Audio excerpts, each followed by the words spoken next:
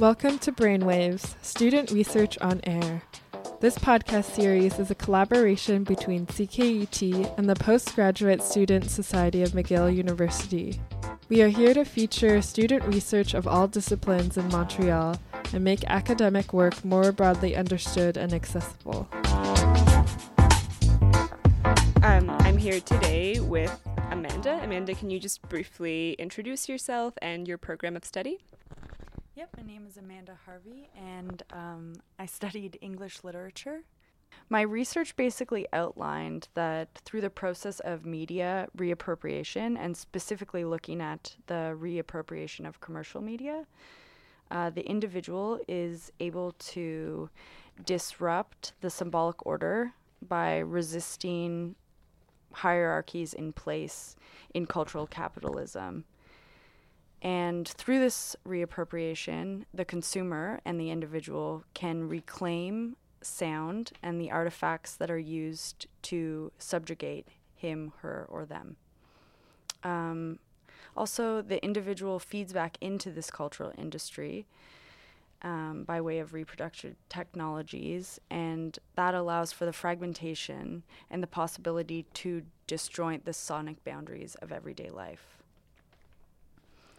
So specifically, the human being, as they exist in the world, they exist as a sonic body. And our bodies out in the world create a discourse, a sonic discourse with each step that we take. And also with new media technologies,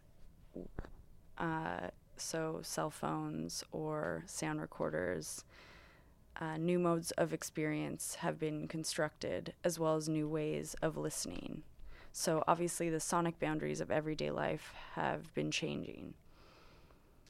And my research I was looking specifically at the way that subjectivity is created by both new media technologies and sound waves in the air, and the relationship between these two things. The relationship between our bodies and the space around us creates a dialogue. So we make noise as we move, and that noise obviously plays into noises around us, because our world is a sonic world, and the dialogue between us and space is dependent on the gestures and the sounds that come to find definition and meaning within our landscape.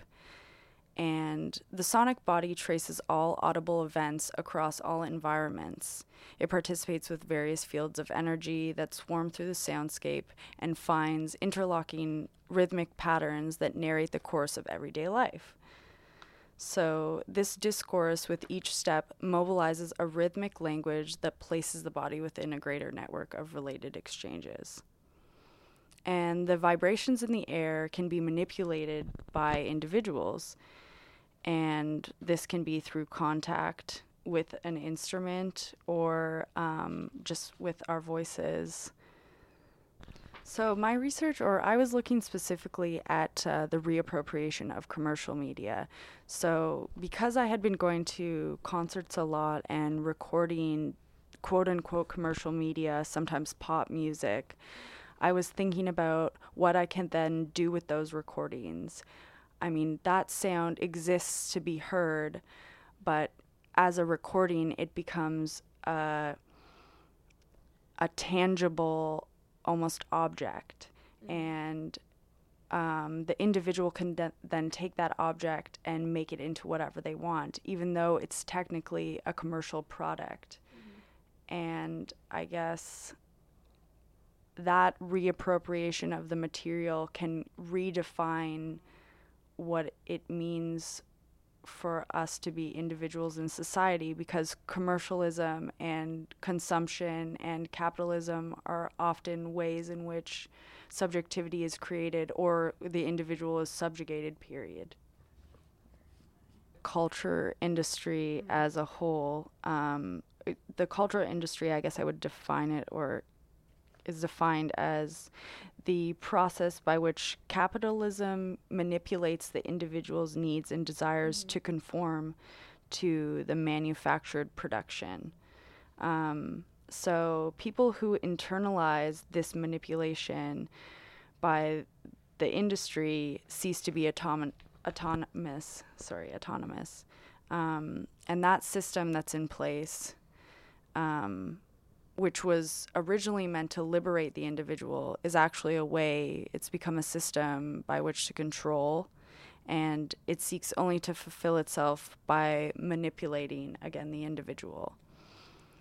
And mass consumption and mass ideology renders the individual apathetic and ingrains this desire to consume.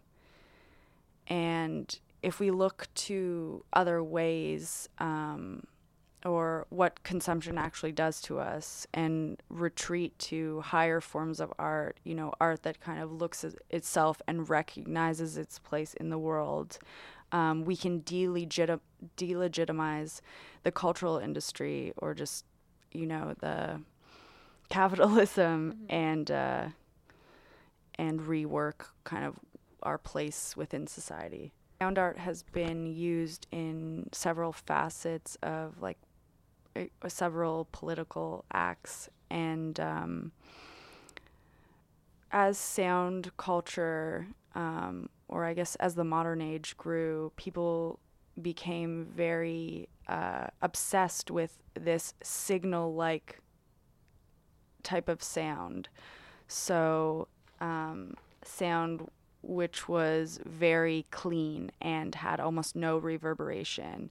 But sound artists and noise artists subverted that idea and really looked to using quote-unquote noise and uncomfortable sounds and these field recordings in order to kind of redefine what sound, or good sound, is. You are listening to BRAINWAVES, student research on air. Head to the website culture.cket.ca/brainwaves to listen to other podcasts in the series, or to learn more about having your own research featured.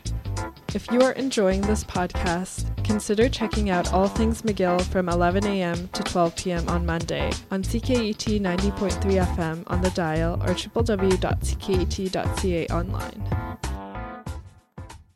Even within commercial music, there have been several artists and musicians that use noise as a way of subverting capitalism, consumerist culture, and commercial media. And I'm thinking specifically about krautrock, which is, again, quite a lewd term, but it's a genre that emerged in Germany in the late 1960s, and it went into the 70s. And this form of music aspired to escape the structures of everyday life by exploring things like repetition and kind of these these sounds of cars and very industrial noises. The bands that were prolific in that time used strange, unconventional materials in order to create commercial music. And looking back now, I mean, a lot of people really fetishize this period of time in music, when in fact at that time it put a lot of people off. I mean, a reference to industrial life and growing up in a modern city or in modern times, and really being around all of, I guess, these machines or devices and interacting with them, but not really knowing what that means for us. And I think for krautrock musicians and other musicians who really work with field recordings, it's kind of a dialogue between themselves and the environment, and them exploring what it means to be a person in the world who exists alongside, machinery, or just exist, period. Mm-hmm. Instead of it being about, just one individual controlling and homogenizing this signal-like sound that has become so pervasive in commercial music and pop music, it's about the individual really twisting that and delegitimizing these ideas about what is good and what is bad, because there's a liminal space between those two poles, and that's kind of where they're going. So yes, I would say that it really democratizes music, and I think that's what noise rock really plays with. Yeah. Within our current society, sound is treated as a signal. So all noise and reverberation from commercial music or sound we hear on television or in movies is really pared down to be kind of a signal like clean sound in order for it to be easily consumed by the individual, so that there's kind of nothing in the way. It's just us and the sound, and it's coming to us, kind of penetrating us in a very intense way. So throughout our modern age, there's been a real desire by individuals or by man to control sound, and that way we can really evaluate it. And man has sought to demonstrate their mastery over the physical environment by looking at their preoccupations with efficiency and good sound. So as sound has been digitized, the need for a very clear and signal-like tone and pitch has become really pervasive in sound production practices. Obviously, identity production, or how the individual becomes an individual, is very determined by social structures that exist beyond the level of the individual. So through our lifestyles, values, dispositions, and the expectations of social groups, the individual shapes their past and present circumstances in everyday life. But with new media technologies, specifically cell phones, which are everywhere, this aids in this kind of creation of a facade of individualization, while at the same time suggesting this necessary participation in collective ideologies. So the individual is constantly putting themselves out into the world and blurring this boundary between private and public life. I mean, every time you post a photo or you share a status on Facebook, that is your thought. I mean, that is putting yourself out into the world and letting everybody know how you're thinking, how you're feeling, where you are, what you look like, and that is, it's constant. So the individual body, through this active participation and relationship with technology, has become a public body. And the public body is also a sonic body, because we make noise as we move around. And we are evolving and transforming as a result of our participation in all different facets of society. And technology obviously allows for the public and everybody around us to engage with and penetrate, again, the private. So we are always connected to what is happening outside of us. So thinking a lot about sound and, concerts and music, you can be at home in your bedroom and watch a concert that's being live streamed and feel as though you're there experiencing it. So there's just really a lot of blurring between public and private, and also live and recorded.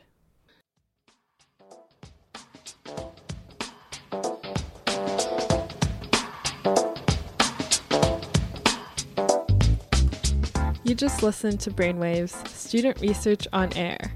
Head to the website culture.cket.ca/brainwaves to listen to other podcasts in the series, or to learn more about having your own research featured. If you enjoyed this podcast, consider checking out All Things McGill from 11 a.m. to 12 p.m.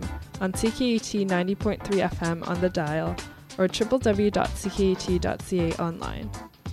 CKUT is McGill's campus community radio station that provides alternative music, news, and spoken word programming to the city of Montreal and surrounding areas, 24 hours a day, 365 days a year.